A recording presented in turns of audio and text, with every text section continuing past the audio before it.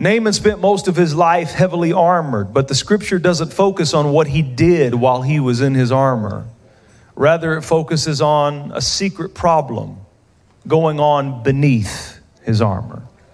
In Naaman's case, there was a weakness growing underneath his strength. I think that's relative to us. Have you ever had a weakness growing underneath your strength? 2 Kings chapter 5, verse 1 lists 5 qualities about the man's character. He was a commander, which means he had worked his way up the ranks. It was merit-based promotion. It says he was a great man in the sight of his master. That means he was trustworthy. He had good character. He was an honorable person. It says he was highly regarded. And then it says through him, the Lord had given victory. He was a victory producer. Naaman was a game changer. There's some people that if you get them in the company, they're just a game changer. If you get them on the staff, they're just a game changer. Everything, if you get them on the team, they're just a game changer. Naaman was that kind of guy. Then the scripture says he was a valiant soldier, but he had leprosy. Naaman has reached the zenith of success. He's a national hero. The king is indebted to him. He's got political sway and connections. His finances are growing. But he had a secret problem undetectable by the masses. Naaman was a leper. And like Naaman, so many of us got it going on the outside. Got everything dressed up on the outside. But all of us are hiding something underneath our armor. Look at your neighbor, say, what you got under there?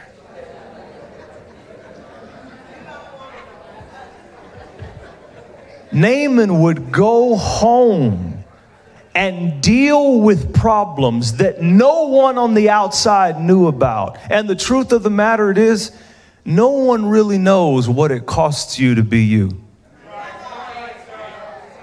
No one really knows what you have to do to get up in the morning and put on your armor and go to work and deal with the problems you deal with and deal with the relational ties that you have and then go home and deal with the family. And when you finally get a little bit of time for you, you're dealing with an oozing, nasty, rotting problem and nobody knows. Sometimes even the people closest to you do not know about the problem going on underneath your armor because some of us have to live in our armor. Some of us, the people close to us or people in our house, could not deal with all of the real and the raw of who we are. So some of you have to spend most of your time in your armor. And when you finally get a few moments to take it off, nobody knows what it's really like to be you. And that's why I love God, because God is the only one that really knows what's going on with us. God is the only one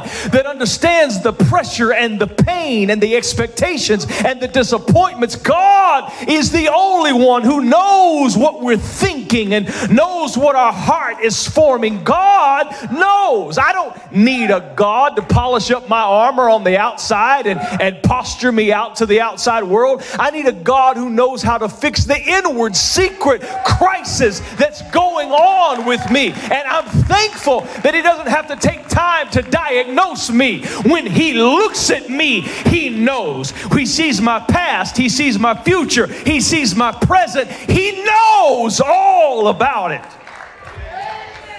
He knows the secret problems. I just feel in my spirit to tell somebody, he's God over your secret problems, over the problems you can't tell anybody because they would walk out on you or they would misunderstand you or they would think differently of you. God said to tell you he's God of your secret problems. And you don't have to jump up and raise both your hands if you don't want to. You don't have to run all over this church. I don't want to blow your cover, but for everybody with a secret problem, God sent me here to tell you he knows all about it, and the fix is on its way. I don't know who that's for. He knows all about it, and the fix, I can't stop saying it. He knows all about it, and the fix is on its way. So Naaman is strong and weak at the same time. succeeding and failing at the same time, living his best life and his worst life at the same time. He's a secret leper. No hospital, no medication, no cure. Shallow people don't like paradox. Shallow people don't like polarity. Shallow people either want you to be all good or all bad. Their mind cannot comprehend the first 5 things the Bible said about him: that he was a good man, he was valiant, he had good character, the Lord had used him, he was a game changer, but he's also a leper.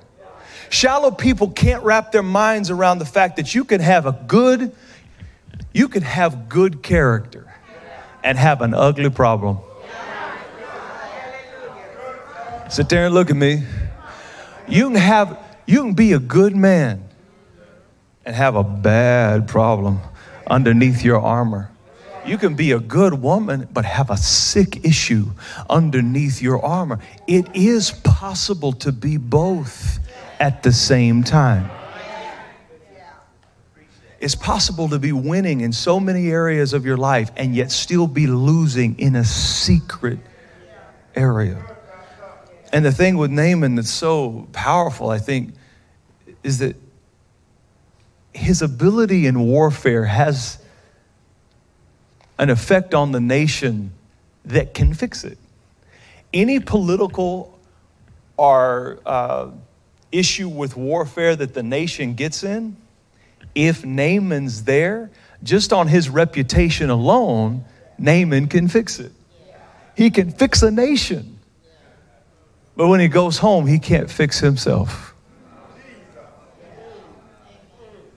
And some of you are like that. You're a fixer for other people. Anything somebody brings you that's broken, you can fix it. But what they don't know is when you hang up from talking to them, you're wrestling with a problem you cannot fix yourself. And I promise you, if you don't have it now, keep on living. You will encounter some problems that you cannot fix yourself. That's why you better have a God you can go to. Because when you run into problems that you cannot fix yourself, you need someone to take it to that's stronger than you are. But Naaman doesn't have a God. And he's got a problem he can't fix himself. So he does what we all do when we got problems we can't fix ourselves. He covers it up. I wonder how long you've been hiding what you couldn't cure. I wonder how long you've been concealing and covering what you couldn't fix. And he covers it because it is not safe for a man like Naaman to have a problem like leprosy. I'm going to say that again. It's not safe for a man like Naaman to have a problem like leprosy. You know, there's some problems in our society today. They weren't a problem 15, 20 years ago, but if you had that kind of problem today, it's not safe to have that kind of problem. What do you do when you have problems that aren't safe? You hide them. You can't tell anybody about that. You probably have, maybe some of you probably have 1 or 2 of those in your life right now, a problem. You can't tell anybody about that. See, you don't get a lot of shouting and a lot of response with that kind of line, but you probably have a lot of truth. There's probably a lot of you that got a problem that it's not safe to have, and you can't tell anybody about that. In Naaman's society, in his day, it didn't matter what your rank was. It didn't matter how high you were up on the ranks of society. If you were a leper, they would put you out. If you were a leper, out of your house, out of the city, away from the people, banished to a leper colony. And isn't it funny? The whole nation benefited from his strength. The whole nation benefited from his resources. The whole nation benefited from his gifts. But one oozing problem, and they would have put him out. And it's amazing. I hate that about us as a society. I hate that. Somebody can serve you for 30 years and pour themselves into you, and you can be a recipient of the brightness of their mind and their resources and their gifts and their knowledge and what they have to offer the world. And then it goes public that they have one oozing problem, and all of a sudden you throw them away. Never want to see them, never want to speak, never want to admit that you ever got anything out of them. Want to get them as far away from you as you can, as if you never benefited from anything that they did. What is it about us that makes people so afraid to expose any area where they're wounded or they're oozing or they're hurting? You know what it is? We are the lynch mob. We will take you outside the gates of the city and banish you. We will take you outside of the gates of our society. We will take you outside of the gates of the church.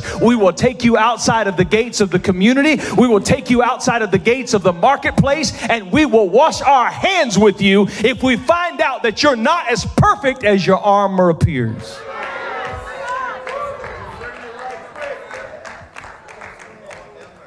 And it shouldn't be that way, but it is. And because it is, you hide it.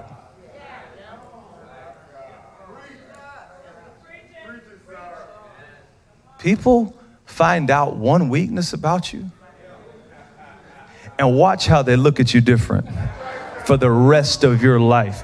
People find out one flaw. Sit there and look at me. People find out one flaw in your character and watch how they don't use you in business as much anymore. People find out one stain on your resume and watch how they don't want to touch you. You could have something on your record that you did when you was being stupid and you was 17 years old. You're 47 now, have all kind of accomplishments, have done amazing things. You're not even the same person that you were back when you were 17. But when they're interviewing you for the job, what always comes up? That one thing. And it's because of our mentality. We want to keep the lepers away from us. We want to keep the broken away from us. We want people to hide their issues. Don't air it out in public. Don't let anybody know how sick and twisted you really are, because we don't want to deal with you.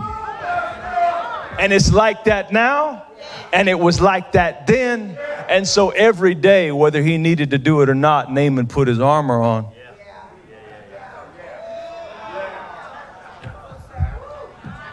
He's in his home country putting his armor on. It's a shame when you got to dress up in your armor at home.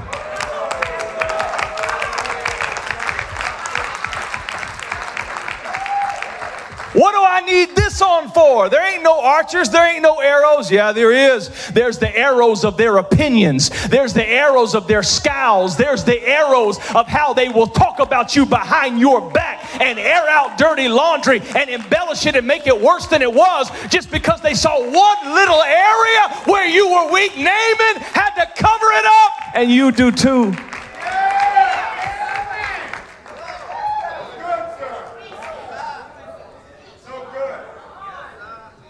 Couldn't cure it, and he couldn't move to the leper colony, so he covered it. So now he's got two things going on. Number one, he's got leprosy. That's bad enough. Number two, he's got the stress of hiding it. I wish I could take a minute. I don't have time. I wish I could talk about the stress of hiding problems. Have you ever had to carry the weight of the stress of hiding your problem? And so Naaman is rotting while he's walking. The leprosy is causing him to rot on the outside. The stress of hiding it is causing him to rot on the inside. And stress every day, high stress every day, will rot your organs from the inside out.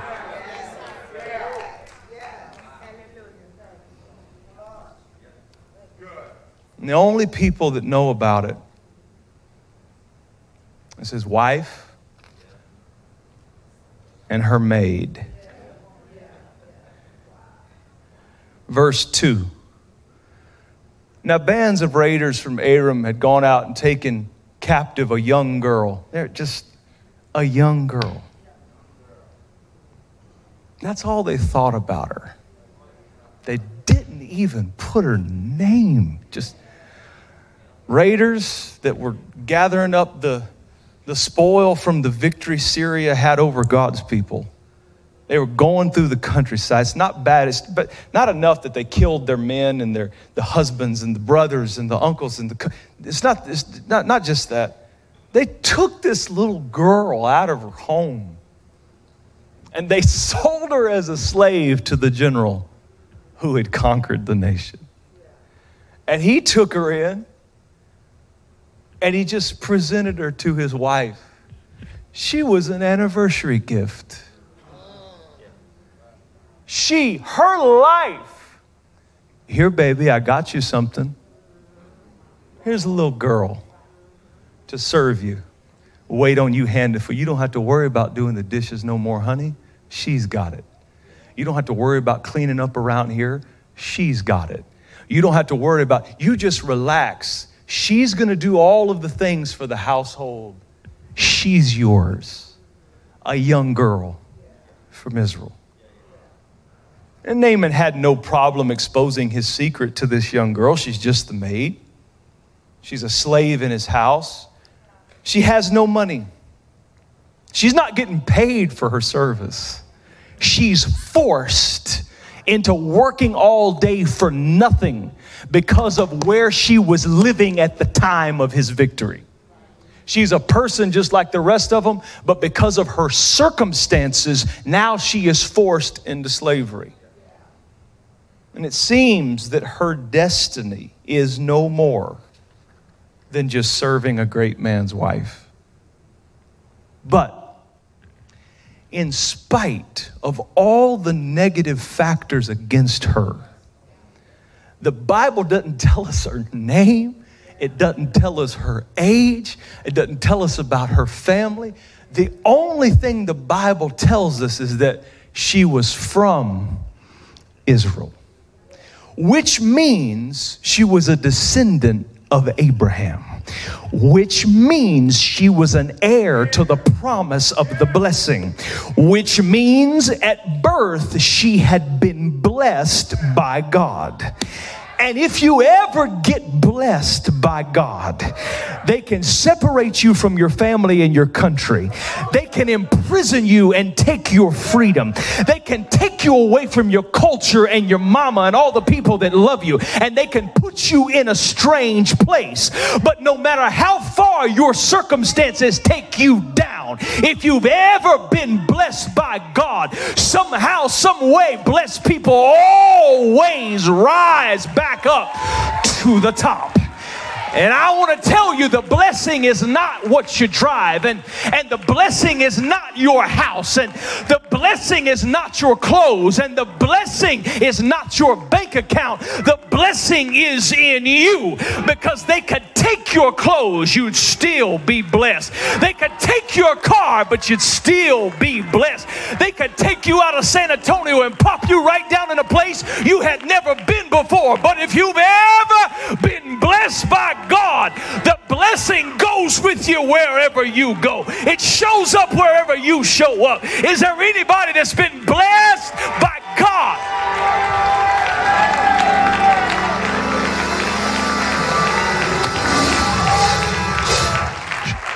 She's just a nameless maid, but she's blessed anyway.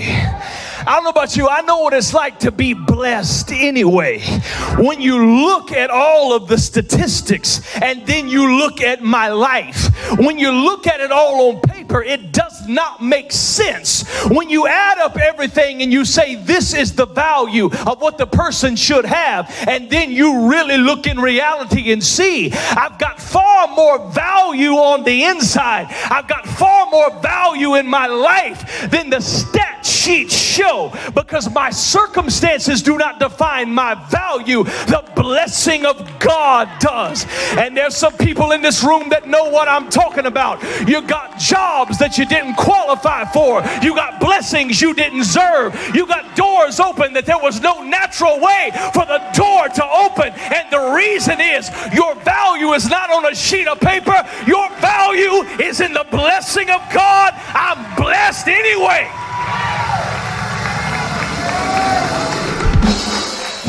She was getting up every morning as a slave, but she was saying, I'm blessed anyway.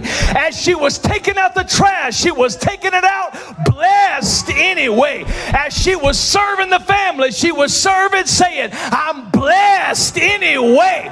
The circumstances do not reveal it yet, but you will see before this thing is over that you're dealing with a different one now. You will see before this thing's over that there's something on me, there's something about me, there's something in me that is different. I'm walking around with something that is different. I'm thinking different, speaking different, acting different, believing different, because the blessing of God is on me. So he's got that kind of girl in his house. And she just, Scripture said young, she's just a little girl. Naaman's a big man. She doesn't look strong compared to Naaman, but in her own way, she's stronger than he is. Y'all don't want to talk to me this morning? See, it's all about perspective. Sometimes the difference between depression and praise is all in how you look at it. He's big, she's little, but in her own little way, she's bigger than he is. Because Naaman's strength is based off what he's done, but her strength is based off who she knows. And who you know will always outweigh what you can do. Yeah, I feel it. Oh, I feel it. I cannot do the impossible. I'm going to go ahead and preach. I feel it. I cannot do the impossible. But I know somebody. Yeah. I said, I know somebody. I cannot walk on water. I said, I cannot walk on water. But I know somebody. I cannot open blinded eyes. I cannot unstop deaf ears. I cannot call Lazarus out of the grave. But I know.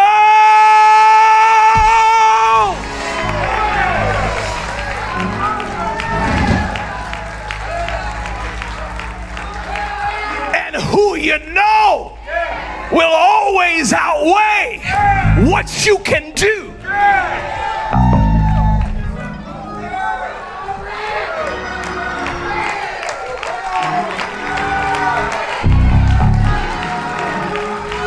Does anybody know him?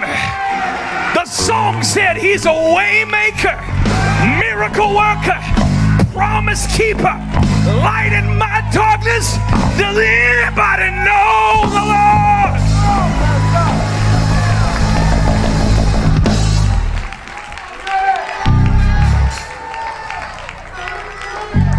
One day, a little maid girl, don't even have a name in Scripture, walked in the kitchen, and her mistress, named his wife, was over in the corner crying.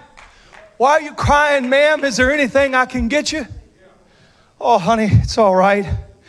I'm crying because Naaman's leprosy is getting worse. Don't know what we're going to do. We may not be able to stay here very much longer. We may be moving to outside the city so he can live in the colonies.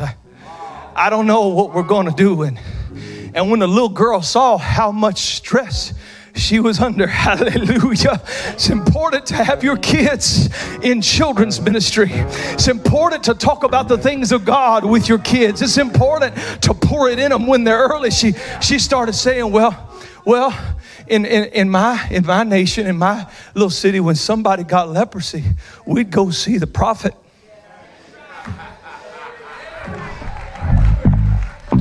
Every time anybody that had leprosy went and saw the prophet, he gave them a word from God. And everybody that got a word from God got healed. And I just believe if Mr. Naaman would go see this prophet in Samaria, that he could get healed too. Now, folks, you got to read between the lines here.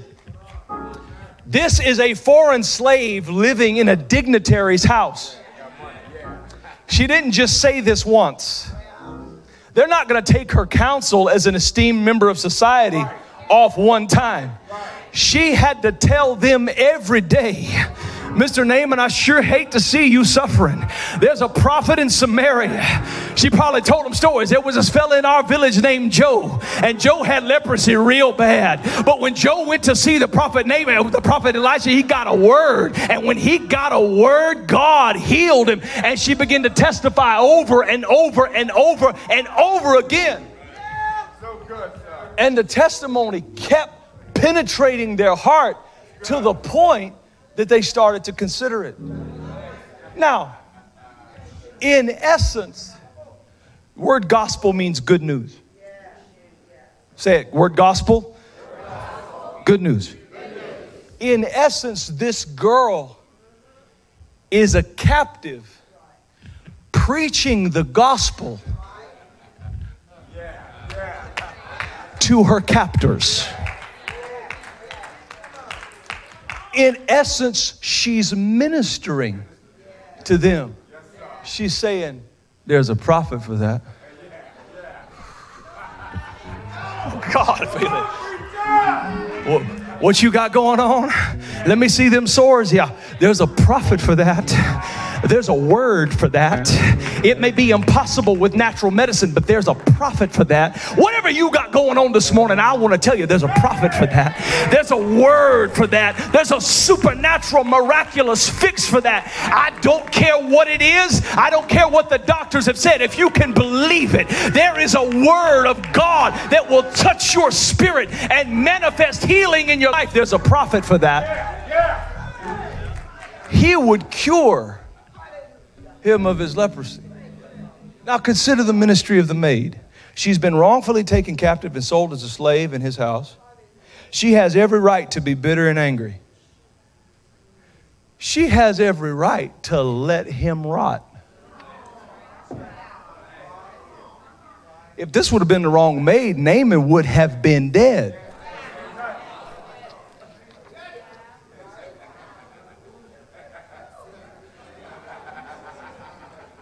See, the real test of character is what you do when you have power.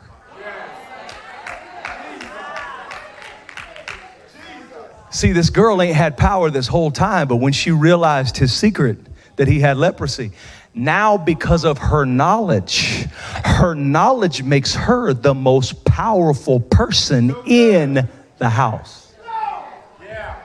So character is revealed, not how you live and how you do when you're on the bottom. Character is revealed by how you act and how you deal with people when you are on the top.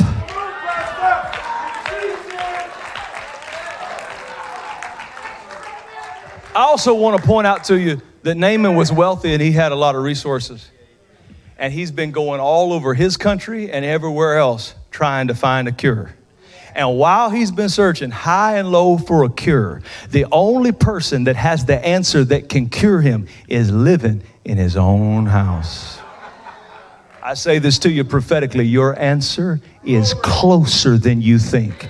That thing you've been beating your head against the wall trying to figure out and there's not an answer for it, God told me to tell you your answer is closer than you think.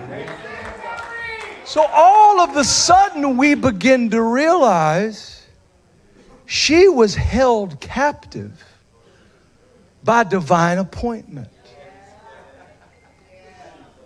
that God allowed her to get captured by that particular band of raiders.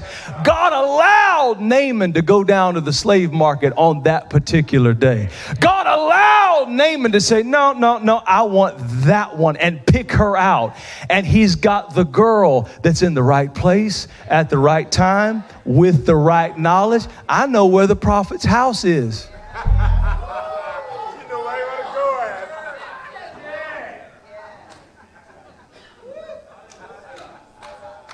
God was using her crisis of being captured and taken away from her family and out of her country.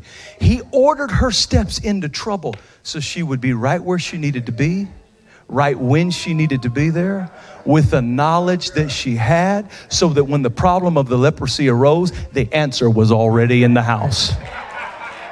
Let me tell you, before your problem arrived at your door, God's already put an answer somewhere in your life, somewhere in your circle. There's a solution to somewhere around you. I don't know what you're depressed over. I don't know what you're crying over, but whatever it is, before it showed up, God already had the answer planted somewhere in your life. You may need to get out your broom and sweep. You may need to go through your contacts list. You may need to search the house, but somewhere close to you, there's an answer you hadn't considered yet. And it showed up before the problem ever started.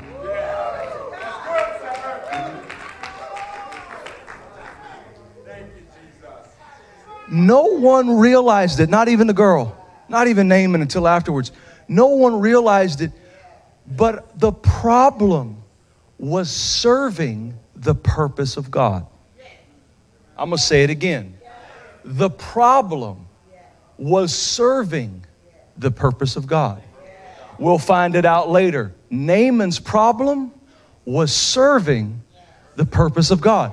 The little girl's problem was serving the purpose of God. And as a person of faith, you have to believe that God is using even your problems to manifest His purpose in your life. Everybody prays, Lord, order my steps, until He orders your steps into trouble.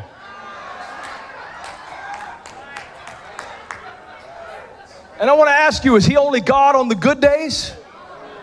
I want to ask you, is He only God when everything's going right? Could it be possible that God has a purpose for your problem that you haven't seen yet?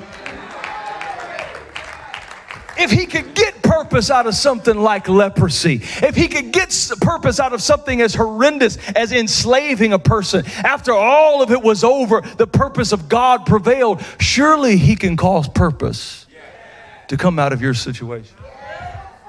In fact, if you are a believer, you got to walk around with Romans 8:28 emblazed on your heart, so that no matter what comes against you, you put it in the proper context. If you are a believer, then this is your destiny. We know that all things, not some things, not a few things, not just the good things, not just the nice things, all things work together for the good of them that love God, watch it, that are the called according to His purpose. If I was called according to my own purpose, I wouldn't have this confidence.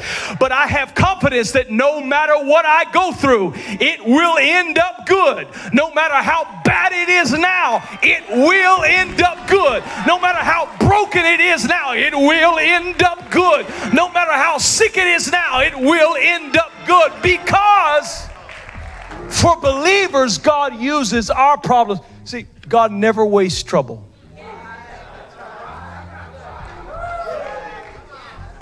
God never wastes trouble.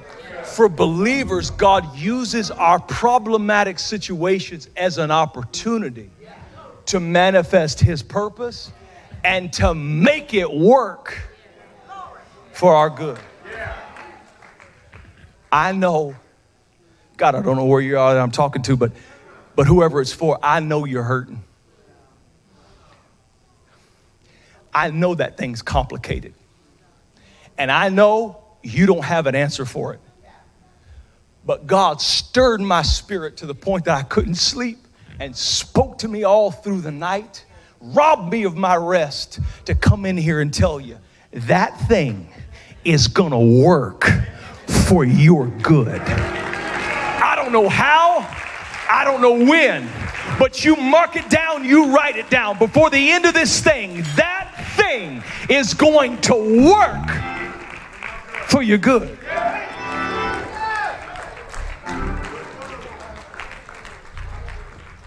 So the maid is just every day just telling him, I know where he's at. I know you can get healed. I know this will work. And she told him so much that they said, okay, we'll go to the king and we'll see if we can arrange transport out of this country into Israel and get everything cleared, because we don't want to start another war. We just had one. But I was thinking to myself, a vengeful person would have never told him. A vengeful person would have just been over in the corner filing their nails, watching him rot all the way down to the bone. She could have held back what she had the power to do. But the problem is, if you hold back on what you can do, God will hold back on what he can do. You have to pass the test. Can I help someone who has hurt me?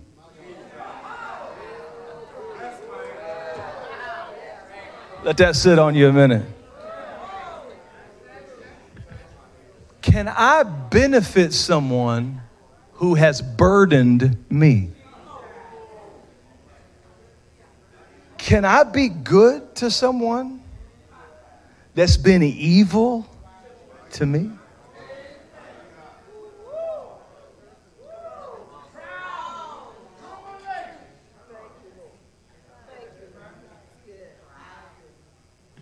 The key to the girl's deliverance was in what she was willing to give up. See, this knowledge was the only thing she had. Only thing she had. They had taken every other bastion of freedom and dignity from her. They just couldn't take her knowledge of God. So the tendency is, you want to hold on to the one thing they can't take. But instead of holding on to the one thing they couldn't take, she decided to open it up and give it away freely every day, to the point that she convinced them to try her God.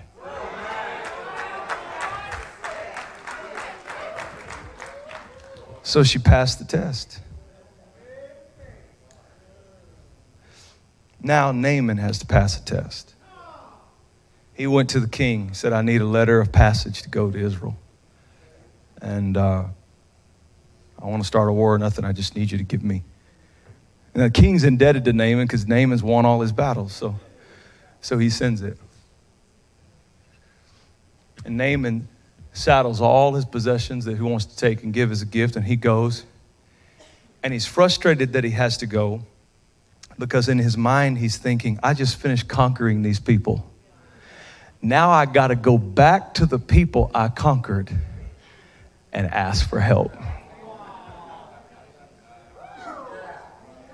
It's bad when you beat somebody down. Walk away with your chest out and then got to go right back.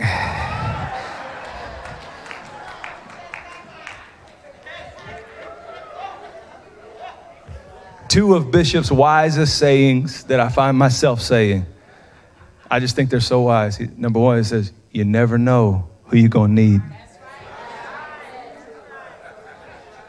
Number two, I like this one. I don't fully understand it, but I like it. It goes along that. It's, you never know how the bones are going to grow.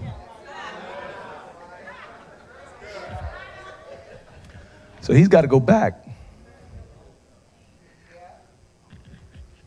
Now, the prophetic metaphor is this. He can't get what he needs in the outside kingdom, the kingdom of this world. He's got everything that kingdom has. Money, rank, prestige, power, and a whole lot of pride. But the one thing he needs can only be received in the kingdom of God. So he's got to make a journey from one kingdom into another. And the first thing you got to do to get into this kingdom is you got to humble.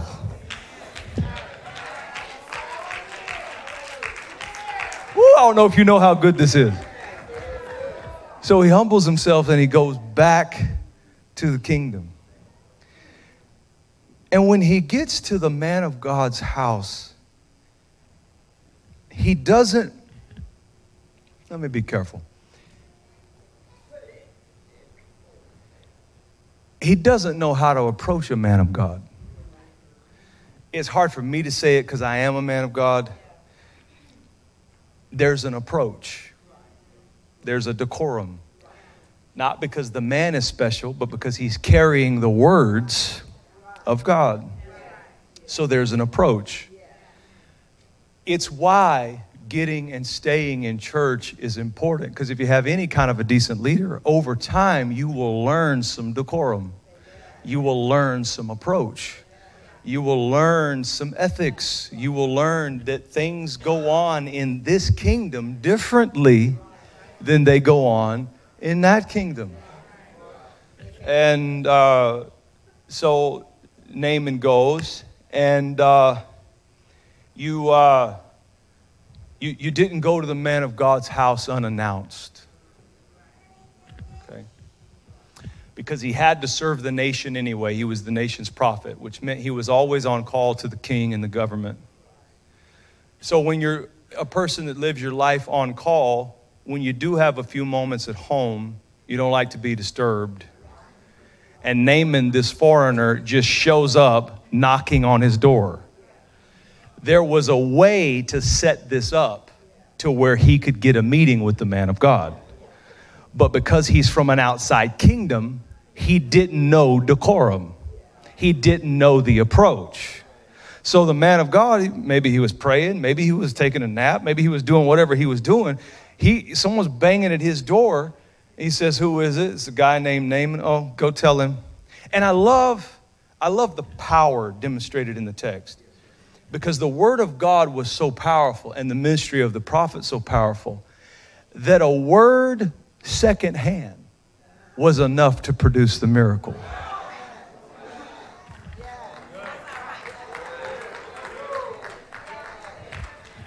Just go tell him I said to go down to the Jordan, dip 7 times, and he'll be healed. And I love it because the man of God is not moved by his prestige. He's not moved by the fact that he had just conquered their nation. He's not trying to gain his favor.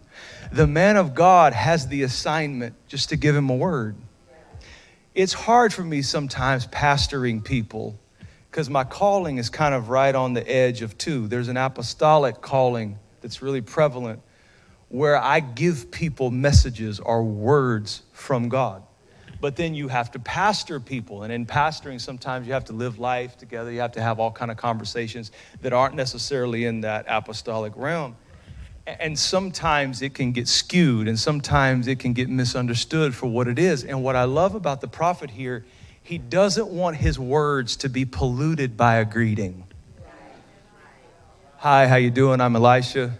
Oh, you're Naaman? Oh, you came here from Syria? Oh, you got leprosy. Okay, well, here's what we're going to do, Naaman. I'm going to lay hands on you and pray.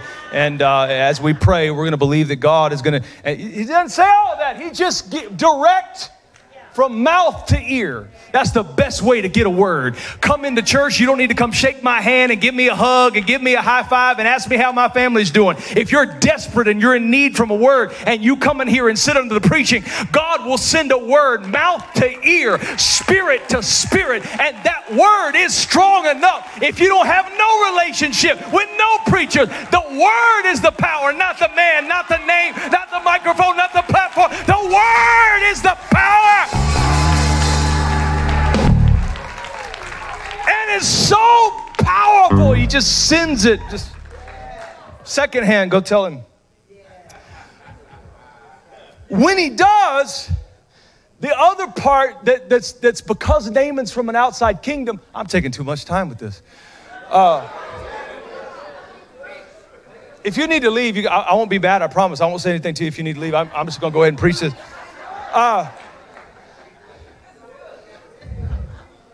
The other thing he doesn't understand is a man of God's servant was not like Naaman's servant.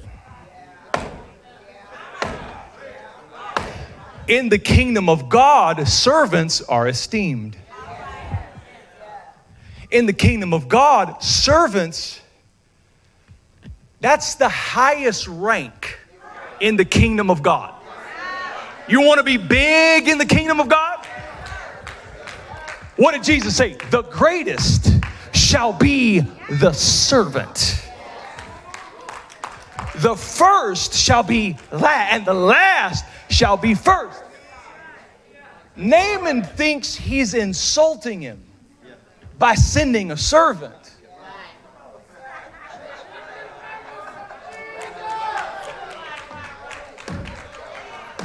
What Naaman doesn't realize, because he doesn't know decorum, is this ain't Elijah.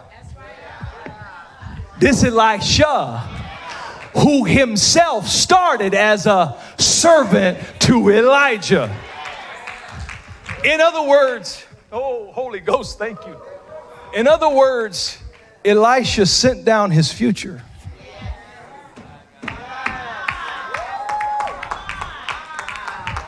Elisha sent down his future to talk to a man who wasn't sure that he had one.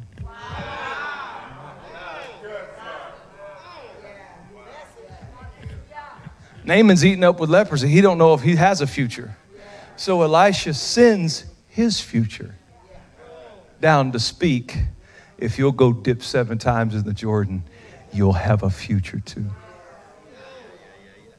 But he doesn't understand decorum. He doesn't understand generational leadership. He doesn't understand that Jesus said, when you have seen the Father, you have seen me. And when you have seen me, you have seen the Father. He doesn't understand that when you're a man of God carrying a mantle of your apostolic father, that when you see the man and the mantle, you see the Father. When you see the Father, you see the man and the mantle. He wasn't insulting him by sending his servant. He was blessing him. But Naaman took it as an insult because he was from an outside king.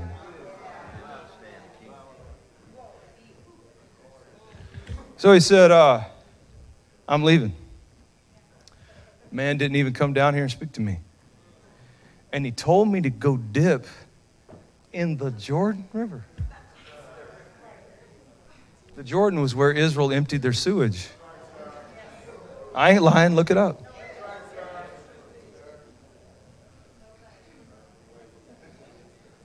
And I don't know who you think I am.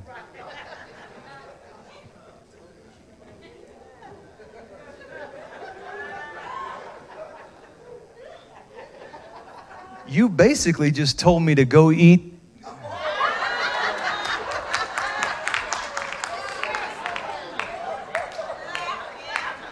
Right?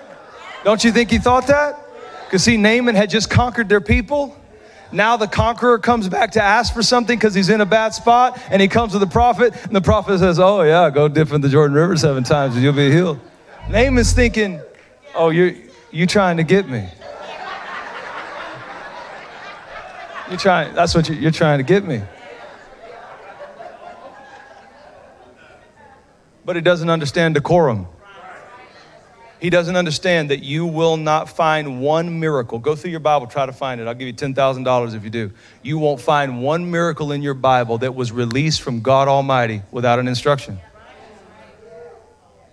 If you want a miracle, there's got to be an instruction. In order for the faith that it takes to receive a miracle to be proven. You don't have faith because you say, I believe. You have faith when you act on what you believe on.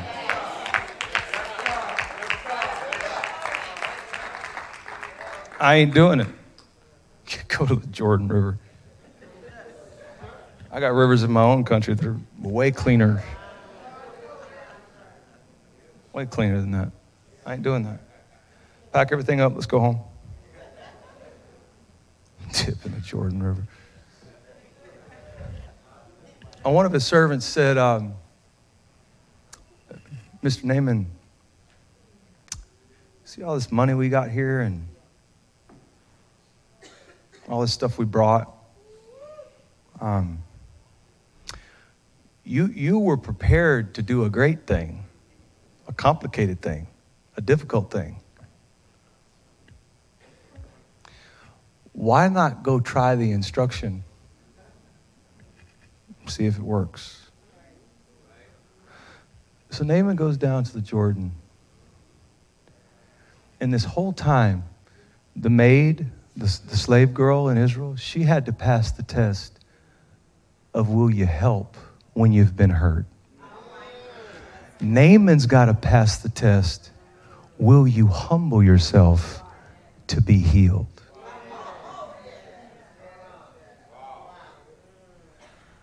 Look at all the ways God's made him humble himself. He had to take the advice of a slave girl in his own house. This man's used to taking counsel and advice with kings. And now he's having to bend down and listen to advice from somebody he bought. He had to humble himself. He had to go seek out a prophet he had never met to get a word from a God that he didn't believe in. And now he's being sent to the filthiest river in the region and told to dip his head in 7 times.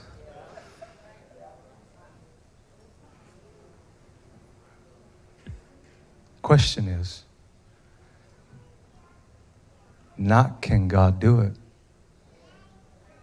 Question is never can God do it. Question is how bad do you want it?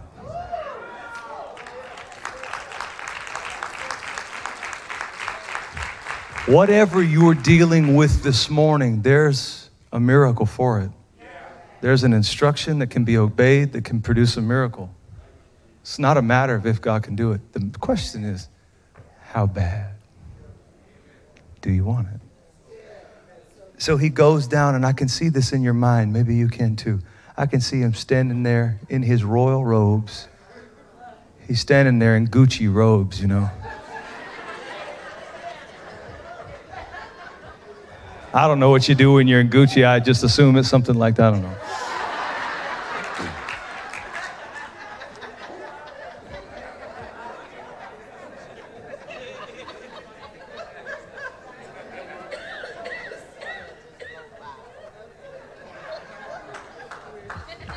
Oh, it's squishing between my toes. Oh. I don't even want to know what that is.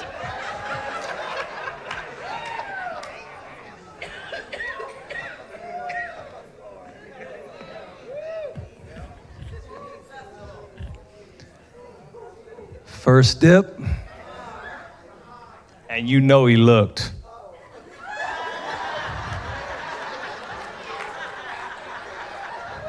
Still leprous. Why did I let you talk me into this? I wanted to go home. Try one more time, sir.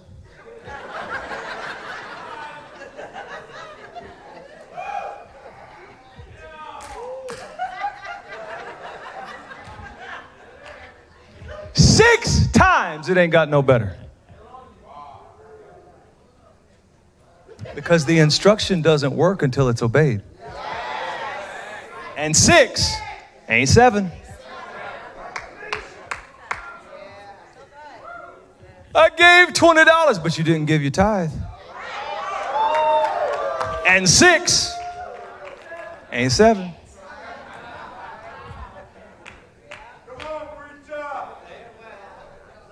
There's that inconvenient scripture, obedience is better. So it sounds like a simple point. So many believers get stuck in their Christian lives between 6 and 7. That's how Abraham started. God showed up to Abraham. I'm preaching too long. God showed up to Abraham and said, get thee out of that country, away from thy kindred and from thy father's house, all your relatives, to a land that I will show you. So Abraham did, but he took Lot with him, his nephew. And 6 ain't 7. Abraham struggled and did not receive the promises of God in their fullness in his life until he separated from Lot. God loves you enough and his grace will cover you. But if he promised you this, if you do that, this ain't coming until that is done. Amen. And he goes down the 7th time and he comes up completely healed. Completely healed. Completely healed.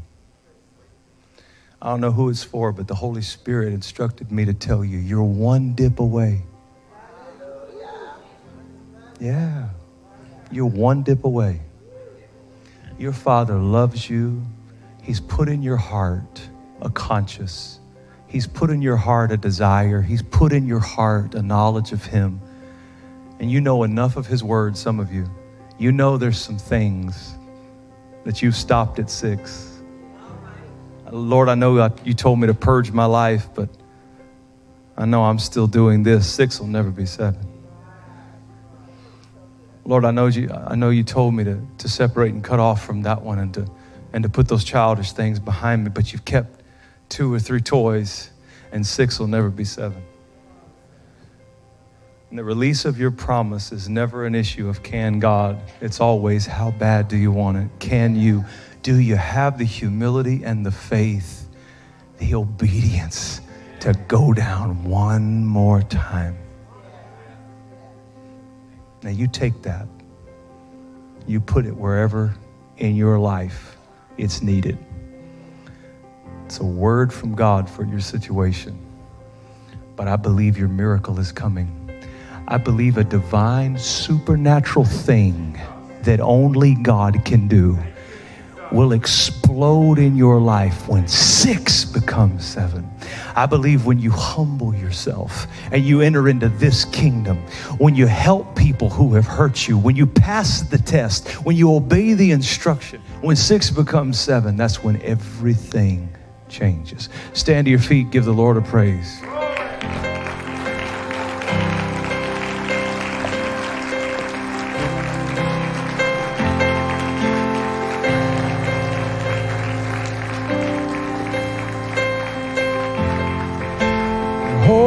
My every moment. If you know it, sing it with me. You calm my raging sea.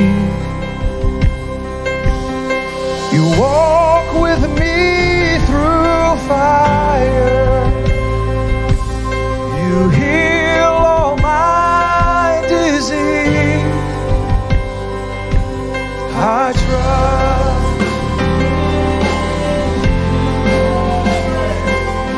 I trust in you. Come on, congregation, sing it with us. Say, I believe.